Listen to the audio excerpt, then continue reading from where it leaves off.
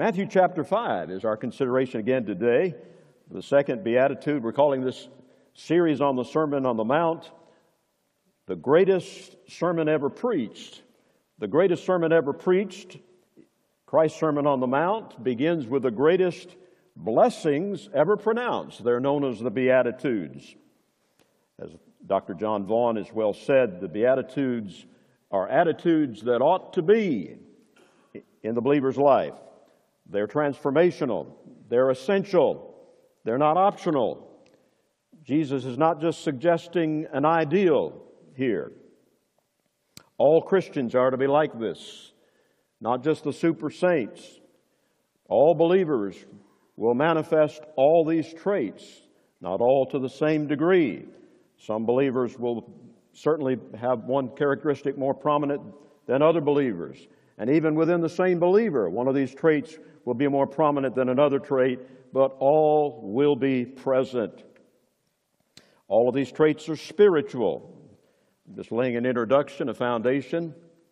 When Jesus begins by stressing poverty of spirit, as we talked about for the last 2 Sundays, he's not talking about physical poverty. He's not emulating or commending to you the monastic vow of poverty. So please don't go woke with Jesus' words. He's talking about spiritual poverty. He's talking about the grace of humility that is prerequisite for every other virtue in the Christian life, and certainly the other 7 virtues that are listed here in the Beatitudes. Blessed are the poor in spirit. That's where it begins. Poverty of spirit. And this isn't talking about being penniless and physically poor. This is talking about being poor in spirit, humbled, dependent completely upon God for His grace. But we want to go a little further, and I'm going to take in all of the Beatitudes, though we'll just focus on the second today. In verse 1 of chapter 5 of Matthew's Gospel. And seeing the multitudes, he went up into a mountain, right there by the Sea of Galilee. And when he was set or seated, his disciples came unto him. No doubt he waited till they all got settled and they were hanging for something from his mouth. Then he opened his mouth and taught them, saying, Blessed are the poor in spirit, for theirs is the kingdom of heaven. Blessed are they that mourn, for they shall be comforted. Blessed are the meek, for they shall inherit the earth. Blessed are they which do hunger and thirst after righteousness, for they shall be filled. Blessed are the merciful, for they shall obtain mercy. Blessed are the pure in heart, for they shall see God. Blessed are the peacemakers, for they shall be called the children of God. Blessed are they which are persecuted for righteousness' sake, for theirs is the kingdom of heaven. Notice the bookends there. The first beatitude and the last beatitude all have the same promise. Theirs is the kingdom of heaven. Blessed are ye when men shall revile you and persecute you, and shall say all manner of evil against you falsely for my sake.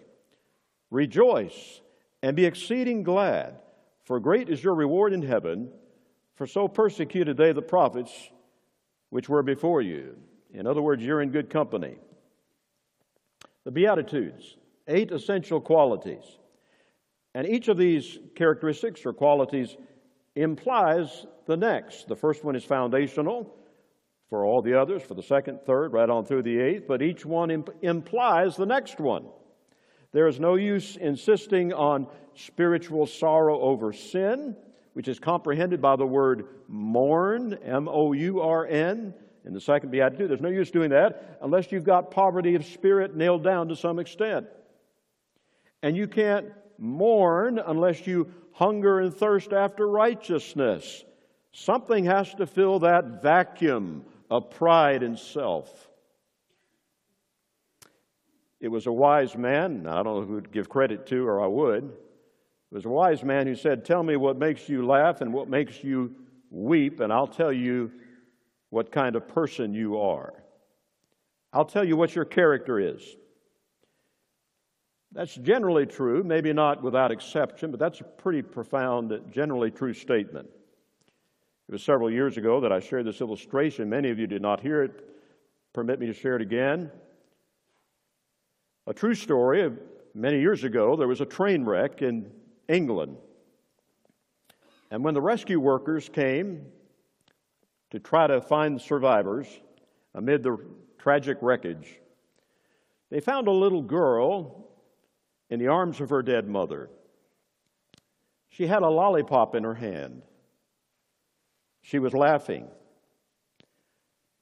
as they took her away from her dead mother's arms. But when they took away her contaminated lollipop, she cried. I can't get that story out of my mind. It just expresses it so succinctly, the warped values that so many have. We excuse that in a child. We forgive that. But oh, the warped sense of values in so many older people who weep when they should laugh and laugh when they should weep.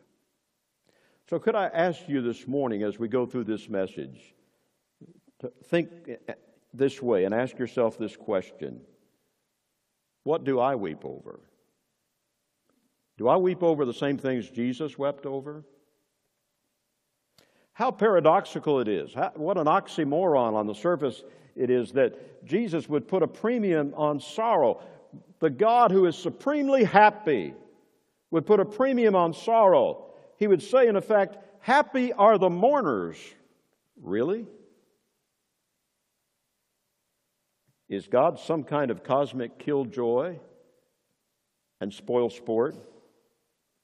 How can the mourners be truly happy? Again, just this very idea, like the rest of the Beatitudes, they're all counterintuitive. This attitude does not appeal to us naturally. Why? Well, maybe not primarily because, but at least partially because we have subscribed to the popular notion of our day that is popular even in evangelical circles, that if we Christians are going to attract and entice the unsaved, that we've got to come across as really jovial, even to the point of being slap happy, go lucky. And so in many cases, we assume a happiness that does not spring from within. In many cases, it is affected. It is artificial. It often leaves us hollow on the inside. And Jesus delivers a death blow to that kind of superficial joy right here, the joy of the world. The mourning that Jesus talks about in the second beatitude is to be equated with godly sorrow, as it's revealed in 2 Corinthians 7. I'll have you turn there a little bit later, but for right now, would you listen to verse 10? 2 Corinthians 7, verse 10, "For godly sorrow worketh repentance to salvation, not to be repented of." That's a play on words. Godly sorrow involves repentance, leads to repentance, but you don't regret it when you do it. But the sorrow of the world, please make note of that. The sorrow of the world, that's what Jesus is condemning here. Worketh death. That's what the Beatitudes teach us, and we need to see how this Beatitude relates to the first. The relation of godly sorrow to poverty of spirit. Blessed are the poor in spirit is the first one. Blessed are they that mourn. Is there a connection between the two? Is there a natural progression? Yes, I think there is. We kind of alluded to that already. When I truly see my spiritual poverty in the light of God's dazzling glory and holiness, when I see how bankrupt spiritually I am, that sight will cause me to mourn over my sin.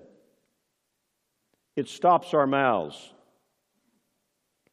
When Isaiah had a vision of Jesus on his throne, the King, he said, "I'm ruined. Woe is me, for I am undone. I'm ruined. For I'm a man of unclean lips." No excuses. "I dwell in the midst of a people of unclean lips." We don't complain about the abuse we receive from a parent.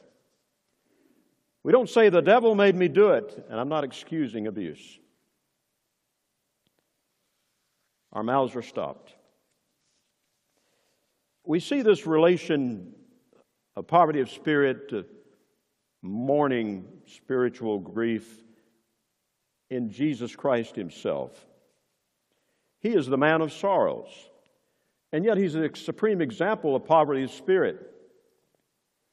I won't have you turn there because we'll turn to several other passages, but I'll allude to Isaiah chapter 53, verse 3, that great evangelical chapter of the John 3:16 of the Old Testament, Isaiah 53, which talks about the suffering servant of Jehovah 700 or 800 years before Jesus came on the scene. It just describes his substitutionary death so beautifully. And it says in verse 3 of Isaiah 53 that this suffering servant of Jehovah would be a man of sorrows and acquainted with grief. We love to sing a hymn. It's entitled Hallelujah, What a Savior, but it starts out that way. A great hymn by Philip P. Bliss. Man of sorrows, what a name for the Son of God who came, ruined sinners to reclaim. Hallelujah, what a Savior. I remind you that though Jesus had joy within and he rejoiced in spirit, overall he was characterized as a man of sorrows when he came the first time. It won't be that way when he comes the second. Though we do not read that Jesus ever laughed in the Gospels, I'm sure he did. I cannot imagine that he did not, when he gathered the children in his arms, smile at them with great love and make them feel welcome and loved. As he joined in the festivities there in the wedding of Cana of Galilee, I cannot imagine that he did not laugh and rejoice. I don't think he had a deadpan face. And when he told the disciples a little bit further in this Sermon on the Mount that they should fast, but he said don't do it with a long face, so evidently he wanted them to rejoice, be happy while they were doing it. It was for the joy that was set before Jesus that he was strengthened and could endure the cross, the writer to the Hebrews tells us. But the point I'm making, and please do not misunderstand this, it's so easy to. The point I'm making is Jesus was preeminently a man of sorrows and acquainted with grief. He wept. He wept at the grave of Lazarus, even though he knew what he was going to do. He was going to raise that man out of the grave, bring joy to his sisters and neighbors and family. But he still wept in sympathy with those at the grave. As he came up for the last time over the hill of the Mount of Olives before his triumphal entry into the city of Jerusalem, the Bible says he wept as he thought of what was going to happen just a few decades later when Rome would descend upon Jerusalem with her hordes under Titus and raze everything to the ground, and there would be no more trees left on which to impale Jews. And just thinking of that and knowing that would happen, Jesus wept. You know, there's an interesting expression found in John chapter 8. I'll set the stage for it. The Jews were responding to Jesus' claim, which on the surface did seem pretty preposterous. He said, before Abraham was, I am. Whoa. Them were fighting words. To these Jews, how they prided themselves in their father Abraham, and he had been dead for almost 2,000 years, and now Jesus is just 30 years of age, and their response to Jesus is, thou art not yet 50 years of age, and have you seen Abraham? I believe, and I won't be dogmatic about this, but I believe Jesus appeared to be much older than 30. He appeared to be closer to 50. As a man of sorrows and acquainted with grief, he was worn and perhaps wrinkled before his time as he bore the sin of the world upon his shoulders. When Jesus came the first time, it was in humiliation. Paul told the Corinthians wonderful words there in 2 Corinthians. He became poor, that we through his poverty might be rich. He was literally poor. He had no place to lay his head, though he had created all things. The foxes had holes, the birds of the air had nests, but he said, I have nowhere to lay my head, the Son of Man. And so as he progressed through his earthly ministry, which didn't last very long, he had, of course, to begin with, he had to borrow a manger in which to be born. He had to borrow a boat in which to push off from the seashore so he could preach to people they were pressing upon him. He had to borrow a donkey to ride into the city of Jerusalem on his triumphal entry. He had to borrow a grave in which to be buried. As someone has said, pointed out, it made sense to borrow it because he wasn't going to need it very long. Amen. He was a man of sorrows. He was poor. Poverty of spirit and sorrowful disposition were mingled together. But as the late Martin Lloyd-Jones, the great pastor of Westminster Chapel in London, I've seen that building, as he said, I agree with him. He said, Jesus was sorrowful but not morose. He was burdened but not miserable. He was serious but not solemn. He was sober-minded, but not sullen. I think that's really striking the balance there about Christ. Why? Why was he this way? Well, he himself testified, I have a baptism to be baptized with, and how am I straight and how am I narrowed till it be accomplished? He's talking about the baptism of suffering. He was a man on a mission to go to the cross and offer himself as an atoning sacrifice for our sins. The man of sorrows.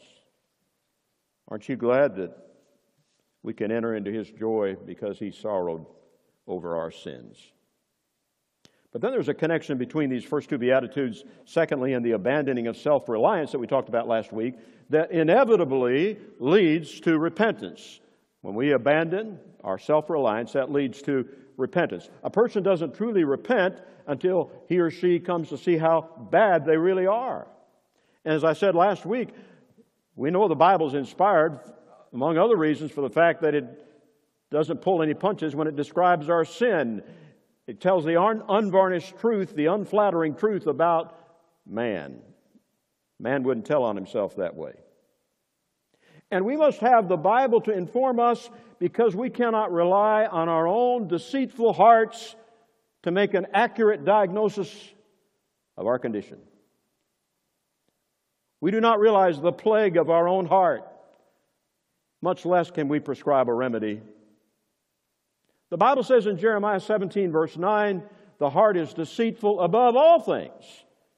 Think of the most deceitful person or thing you can identify with, and your heart is worse than that. And mine is too. Can the Ethiopian change his skin? No. Can the leopard change his spots? No. Jeremiah proceeds from that argument to say in chapter 13, verse 23 of his prophecy, then may ye also do good that are accustomed to do evil. A lot of people think, oh, I can do good if I just set my mind to it. No, you can't. Your heart's deceitful and desperately wicked, and so is mine. And we need the Bible to inform us and make an accurate diagnosis so that we will come to the place to be like the prodigal son who came to the end of himself, and we acknowledge, I can't fix it. I have a problem and I can't fix it. I need help from outside of me. Some people do some stupid things when they get in that condition of conviction. They'll use all kinds of self-help. They'll go to get therapy. They'll get shock treatment. They'll get psychoanalysis. They'll stare at their navel for hours. I'm serious. No use in that. It's all unavailing. You've got to have Jesus at that point.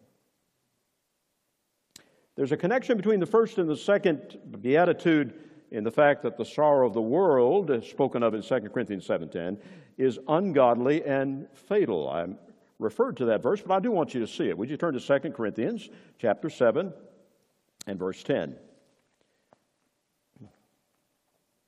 2 Corinthians 7, verse 10, Paul said, "For godly sorrow worketh repentance." It leads to repentance, to salvation not to be repented of. We quoted that part of the verse, but notice the rest of the verse. "But the sorrow of the world worketh death." Whatever that is, it's pretty bad, the sorrow of the world. In 1 Thessalonians chapter 4, verse 13, the Apostle Paul introduces the famous rapture passage. There's more truth revealed about the rapture here than anywhere. And he says, "But I would not have you to be ignorant, brethren, concerning them which are asleep, that ye" what? "Sorrow not as those that have no hope." So evidently those who have no hope and sorrow, that's the sorrow of the world. There is a sorrow that brings despair, and no healing is released through tears. God made us to weep, amen. He meant for tears to enable us to have an emotional catharsis and bring healing. But tears that are shed in self-pity will bring no healing and no lasting change. Sometimes the sorrow expressed by some people even becomes very unnatural,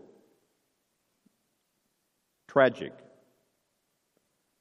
I will never forget an experience I witnessed back in 1993, 94,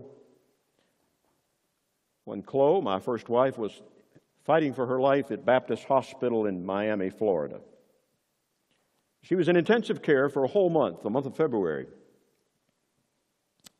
And God was entreated by the prayers of many, many people all over the world. And she made it through a crisis, though 3 of 4 doctors had given up on her. But in the room right next to her, since I could tell what was going on, I was there much of the time, the family lost a mother. A husband lost his wife. And I wish I could forget this, but I can't. For hours, they clung to that brain-dead corpse, refusing to let the morticians come and tend to it. Finally, the hospital authorities had to come and insist in a gentle way, "You've got to go." That's unavailing sorrow, folks. And there's a lot of that goes on. It doesn't result in comfort. God made us to weep. Natural sorrow is common to all men, both saved and lost. It's not an evidence of weakness, but of love. I hear some people say to grieving family members at a funeral, and I know they don't know what to say. They feel inadequate. I get that. Sometimes they'll say, "There now, pull yourself together, big boy, don't cry." When the very thing they need to do is cry. Now, while certain kinds of sorrow are natural and therapeutic and some are not, there's only one kind of sorrow that is godly sorrow or supernatural sorrow, and that's the sorrow that leads to repentance over our sin. It leads to a changed life. Repentance is not just being sorry about our sin, it's being sorry enough to quit.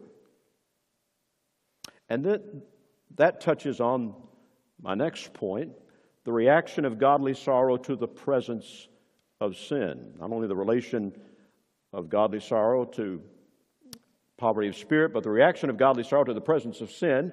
The word mourn here, "Blessed are they that mourn," as we go back to Matthew chapter 5, verse 4.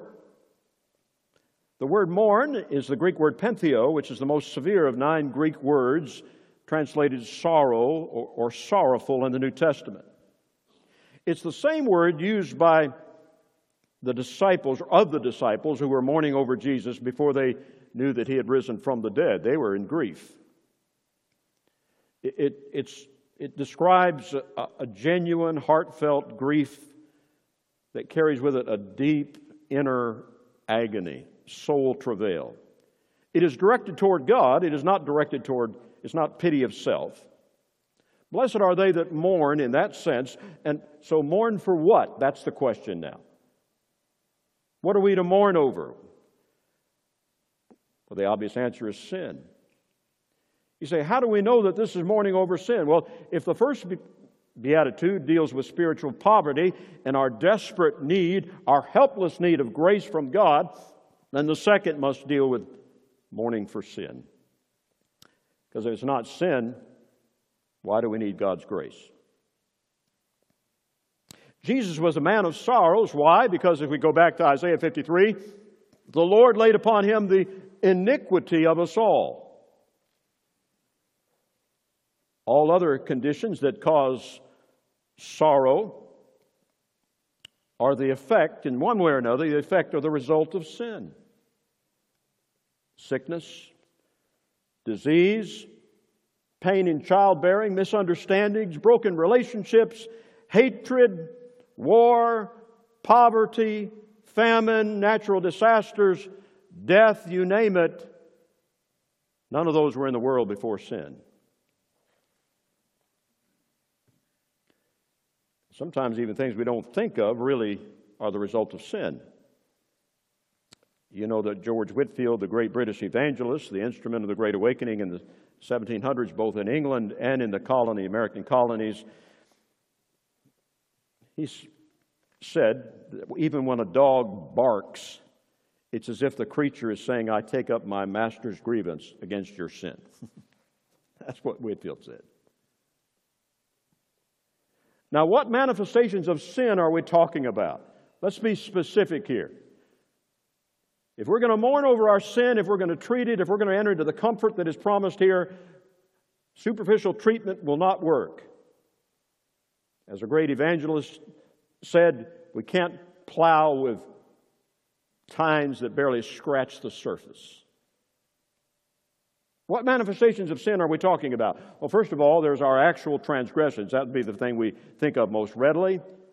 If you have time to turn to Psalm 51, I'll quote several other verses, but let me go ahead and quote the verses 3 and 4. The great penitential psalm of David, Psalm 51, in verse 3, he says, For I acknowledge my transgression, and my sin is ever before me. And then he goes on to say, Against thee, and thee only, O God, have I sinned. So that's the thing we need to do. That's what God tells us to do about our sin, is acknowledge it, acknowledge that it's directed against God. But what does the world say? I'll tell you what the world says, and I'm dating myself because some of you will remember this commercial a few years ago, but it hasn't been around for a while. Pack up your troubles in a glad trash bag and smile, smile, smile. How many of you remember that? You're not willing to admit it. That's what it is. In other words, hide your problems and your sins and pretend to be happy. Pack up your troubles in a glad trash bag and smile, smile, smile. What does Jesus say? He says, confess your sins and mourn, mourn, mourn. Big difference. David was devastated over what his awful sin had done to his lawful wife and to Bathsheba and to her husband that he had murdered, and to the family, and to his loyal subjects who loved him dearly, and they were shocked. But let me tell you, nothing broke the heart of King David like the realization of how his sin had offended a good God. That broke him. Remember, our actual transgressions comprehend both, as David said in the closing verses of Psalm 19, both presumptuous sins and secret faults. Cleanse thou me from secret faults. Sometimes we forget that. Yes, our God is merciful, but He's also holy. And we have the idea that if we just confess the sins that our conscience bothers us about, that's all we need to do. Hey, listen, our secret faults can offend God as much as our deliberate sins. So what are we to do about it? I'll tell you what we're to do about it. We're to do what David did when God sent 3 years of famine in his reign, and he didn't know why, and he prostrated himself before the Lord, and he asked God, why are you doing this? You know, God is always willing to show us when we get in that frame of mind. God said it's because of what your predecessor, King Saul, did in breaking the league with the Gibeonites. If we're serious about what withholds God's blessing, what offends Him, God will show us. But we need to be dissatisfied with our present level of concern over sin. Jeremiah, the weeping prophet that he already had that reputation. He said in chapter 9, verse 1, "Oh, that my head were waters and mine eyes a fountain of tears, that I would weep day and night for the slain of the daughter of my people." Though he was already known as a weeping prophet, he said, "I wish I could weep more."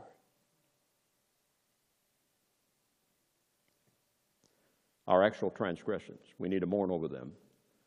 But that's just the beginning, folks. Secondly, we need to mourn our sin nature. Not just our actual sins, but the root behind them. That's what David did here in Psalm 51 in verse 5. "Behold, I was shapen in iniquity, and in sin did my mother conceive me." It was not sinful on his parents' part to conceive him, but he was talking about there was sin involved, and he inherited that sin nature at conception. And David lamented not just what he had done to offend a holy God and bring dishonor upon his family and heartbreak and shame to Uriah the Hittite, but he lamented the evil principles that caused that sin. He wasn't content to just peacefully coexist with it. David wanted to dig up the root and not just chop down the poisonous trunk. You ever gotten rid of poison ivy? Well, I hate that stuff. Some of you are probably allergic to it. It's not just a normal rash you break out with. You don't just cut it as it's crawling up the trunk. You better get it out by the roots. Beloved, we need to realize, and I know I could be misunderstood as I say this. I'm trying to be as clear as I can. And I'm not singling out one sin over any other. We need to realize that we sin on the level of our imaginations and our desires. We can recycle past experiences and stir up sinful lusts. We can imagine what we would do in the future given the right opportunity. Not just sins of the flesh, but also of the spirit. How we would get even with somebody if we could, if we had the opportunity. Do we ever mourn that? Do we ever confess that? And this needs to be said right now. With the debate going on, even in professedly evangelical circles, about same-sex attraction. While we need to reach out in love to people that want to change, let's not compromise what the Bible says. There are professing Christians that still want to celebrate their gay identity. They just agree not to practice it. They call it maintaining.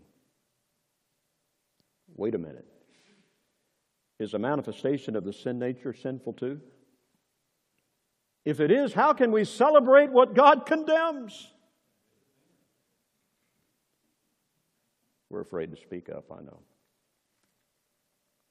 But should we not rather cry out with the Apostle Paul, who was a mature saint, as I said, in Romans chapter 7, verse 24, after expressing the conflict in his own experience between the law of his mind and the law in his members, he lamented the sinful desires that stubbornly persisted in his heart. "O wretched man that I am, who shall deliver me from the body of this death?" Don't we all have persisting traits of our sin nature that still need to be lamented and mourned over? Jesus spoke of the plague of our hearts. Do we know the plague of our hearts? Do we who have the first fruits of the Spirit, and thank God for that when we have the Holy Spirit, we receive Him at conversion, and He is the down payment, He is the earnest of the completely redeemed possession. But do we who have the first fruits of the Spirit groan for the full redemption of the body?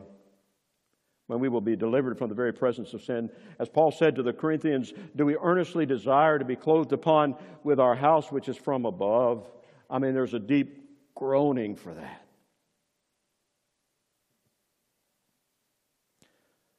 Truth is, some of us would be just happy if we could live in our brick and mortar house forever here on this earth. You know why? Our sin nature doesn't bother us like it does God. But the only way we'll be liberated from it, the only way we'll be able to love God perfectly and worship Him worthily for the first time is if we're liberated from this body of death and sin. And you're not growing in grace if you don't long for that more and more and more. Well, there's something else we need to mourn over, and that is the withdrawal of God's manifest presence. And when God does that, it's always because of sin. Now, we know as believers that He will never leave us or forsake us. That was Brother Leonard Vincent's favorite verse. It was brought out at his funeral, Hebrews 13, verse 5. Thank God for that. He will never leave us nor forsake us. If we are His children, His Spirit is with us. We're sealed with the Spirit to the day of redemption. But listen to me. His manifest presence is something else. There are times when we may not be conscious of any known sin in our lives, but the spiritual barometer drops in our soul. We do not sense that God is near at all.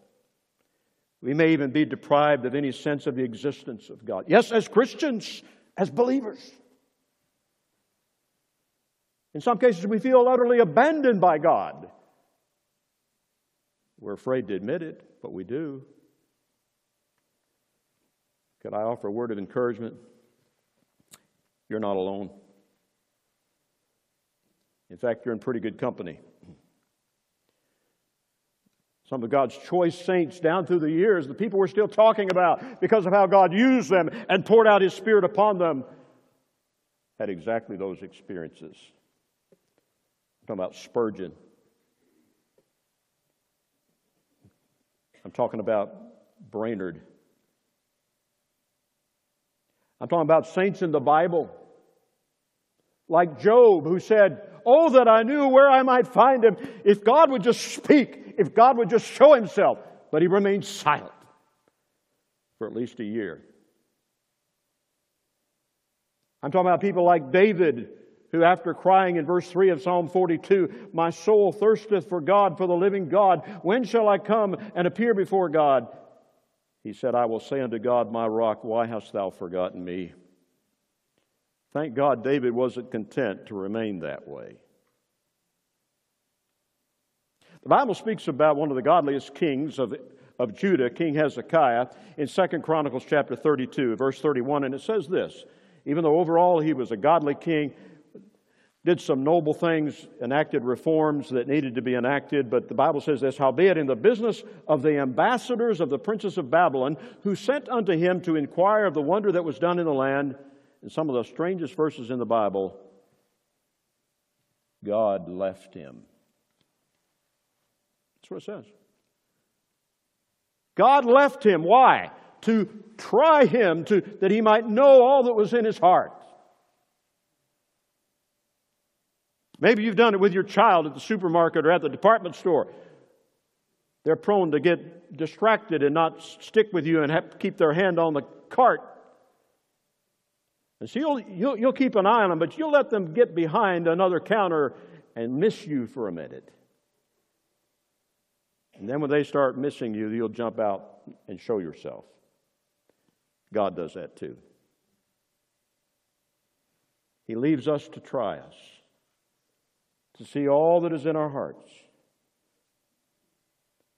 You've heard me talk about it before, but it's so appropriate. In Luke chapter 2, the closing verses, or close to the last part of the chapter, Jesus, as a 12-year-old, the only thing recorded about the youth of Jesus, after he was a baby and before he was 30 years of age, the only thing recorded about the youth of Jesus is when at 12 years of age, his parents took him up to Jerusalem for the feast, and he was left behind. They didn't, inadvertently, they didn't realize it. So his parents were probably caught up in the excitement of going to the feast with their relatives and friends. That was quite a thing to go up to the feast, the ascents. They went a whole day before they missed Jesus.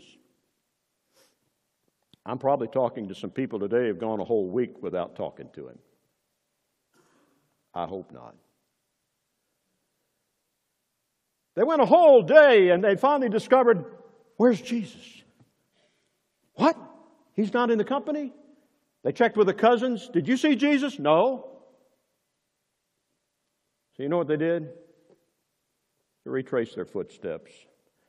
By the way, when you stray from Jesus, you'll have to go every step of the way back. There's a high cost of committing sin and a high cost of confessing sin. There's no shortcuts, though God is willing and ready to forgive. They had to go a whole day's journey back. That's 2 days. And they find Jesus in the temple, talking to the doctors of the law, both hearing them and asking them questions. They were amazed at the wisdom that he had. And Mary was the spokesperson. As a mother, she's probably more emotional about it.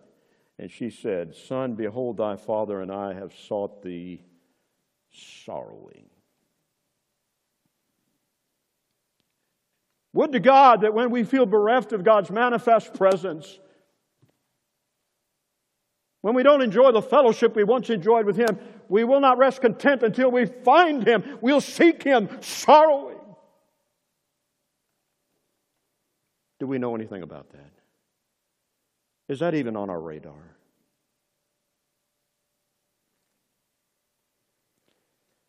Do you mourn for the manifest presence of Jesus in your life? Do you mourn for the manifest presence of Jesus in the church? I heard a man pray yesterday from Ireland. It stirred my heart. He gave a devotional on the prodigal son, and I've never heard an application this way, but I'm sure the Holy Spirit directed him. Instead of talking about prodigal individuals, he prayed for the prodigal church. Wow. The Laodicean church that thinks that they're increased with goods and rich and have need of nothing and don't know that they're poor and miserable and blind and wretched and naked. That's us. That's the church in America.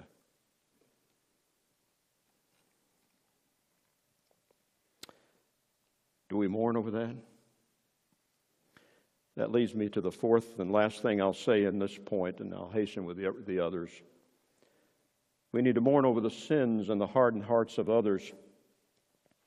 I alluded to Isaiah, who was a young prophet when the events of chapter 6 unfolded in the year that King Uzziah died. Who was Uzziah? Well, he's also called Azariah in the Bible, one of the longest reigns of any king, 52. Can you imagine? We can imagine, because Queen Elizabeth was 70 years a monarch. But 52 years for Uzziah. The year that King Uzziah died, Isaiah, this young prophet who thought so much of this godly king, he was devastated, but the Bible says he testified, I saw the King. I saw Jesus. We know that from what John's Gospel says. He saw the thrice holy God before whom the seraphim covered their faces and feet. And he cried out, as I already mentioned, woe is me, for I am undone. I am ruined. For mine eyes have seen the Lord of hosts. I am a man of unclean lips. But then the very next thing he said was, and I dwell in the midst of a people of unclean lips. We see our own sin first, amen? And unless we see the plank in our own eye, we won't be able to cast out the speck in our brother's eye. But once we see our own sin, yes, we'll be broken, we'll mourn over the sins of others around us. That's not being judgmental. That's being a good brother or sister in Christ. God is looking for intercessors who will be broken and burdened about the sin of people around them. In the day of another prophet, Ezekiel, we mentioned Isaiah, but in the day of another prophet, Ezekiel, the Lord sent an angel with an inkhorn to go over the whole city of Jerusalem. And you know what that angel did? He marked the foreheads of the men that sighed and cried for all the abomination done in the midst of Jerusalem. This is what Jesus did. In Mark chapter 3, verse 5, before He healed a man with a withered arm that hung limp at his side, He looked around at everybody in the room, and He saw the carping critics. He knew what they were there. They wanted to find fault with Him for healing on the Sabbath day. And the Bible says He was grieved for the hardness of their hearts. Does that grieve us? And when the world around us celebrates their sin, are we willing to stand out like a sore thumb and weep? In a parallel verse to this verse, Matthew chapter 5, verse 4, in Luke chapter 6, verse 25, Jesus said, "Woe unto you that laugh now," the key word is now, "Woe unto you that laugh now, for ye shall mourn and weep." In an earlier verse, He said, "Blessed are ye that mourn now, for ye shall rejoice." Are you willing for the world around you, even the religious world, to think you are strange when you, in the words of Peter in 1 Peter chapter 4, verse 4, you don't run with them to the same excess of dissipation that they do? If you have to work at a secular place and they come back on Monday morning, tomorrow, and they start talking about all those sexual escapades over the weekend, when you don't crack a smile and you don't think it's funny and you don't make over it, are you willing to be ostracized?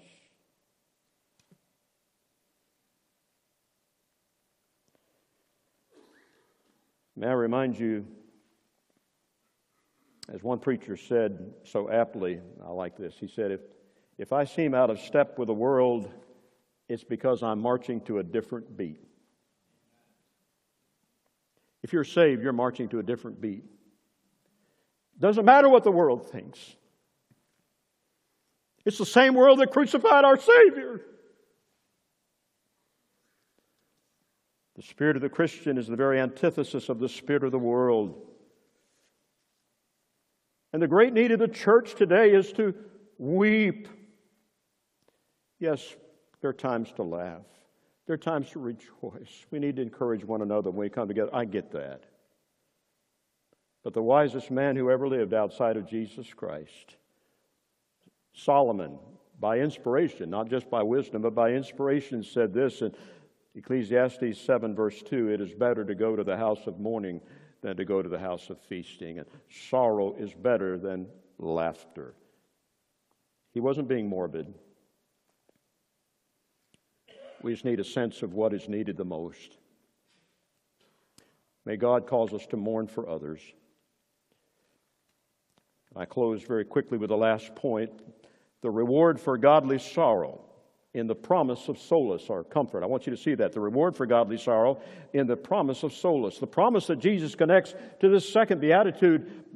Blessed are they that mourn, over the things that I mentioned already, over our actual transgressions, over our secret sins, over the withdrawal of God's presence, manifest presence, over the sins of others. The reward associated with that is they shall be comforted. Isn't that wonderful? Our very griefs are blessed, Spurgeon said, because they are points of contact with the divine comforter. Now, how does God comfort those who sorrow over sin? Their own sin and the sin of others. Very quickly, well, He does it Himself, first of all. 2 Corinthians 1, 3 and 4 speaks of the God of all comfort, who comforteth us. He Himself comforts us in all of our tribulation. Aren't you glad that God hasn't mellowed in His old age? His default setting, even in the Old Testament, was that of offering comfort to His people. Just jot this reference down. I love Isaiah 40, verses 1 and 2, the words that are made famous by the very opening, if I'm not mistaken, of Handel's Messiah. Comfort ye, my people, saith your God. Speak ye comfortably to Jerusalem, and cry unto her that her warfare is accomplished, that her iniquity is pardoned, for she hath received of the Lord's hand double for all her sins. If the mourning here is for sin, then the comfort promise must be that of salvation through the gospel of God Himself. I think of Simeon, that aged man who just was led by the Spirit at the right time to come up to the temple when the baby Jesus was brought to be dedicated and the ceremonial purification effected for him. The Bible says Simeon, that old man, was waiting for what? For the consolation of Israel. And then when he held the baby Jesus, I'm going to hold the baby in a minute. When he held the baby Jesus in his arms, he said, for mine eyes have seen thy salvation. Mine eyes have seen thy salvation. God Himself comforts us with His salvation. We're comforted by the Scriptures. Just jot down Romans 15, verses 4 and 5. For whatsoever things were written aforetime were written for our learning, that we through patience and comfort of the Scriptures might have hope. Yes, there are sometimes the Scriptures wound us, convict us. But then aren't you glad that after we've been wounded, we're healed by the Word of God? And I see that as my role. I'll be honest with you. I heard a preacher say many years ago, he said, my job is to comfort the afflicted and afflict the comforted. Both are needed.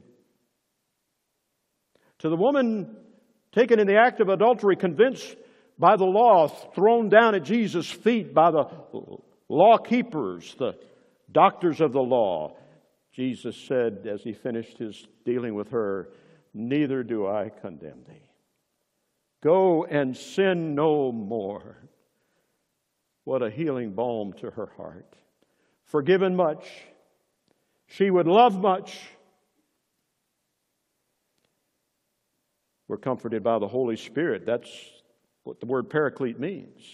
John 14:6, but I will pray the Father, and He shall give you another comforter, the paraclete, one called alongside to help, one just like Jesus, He said.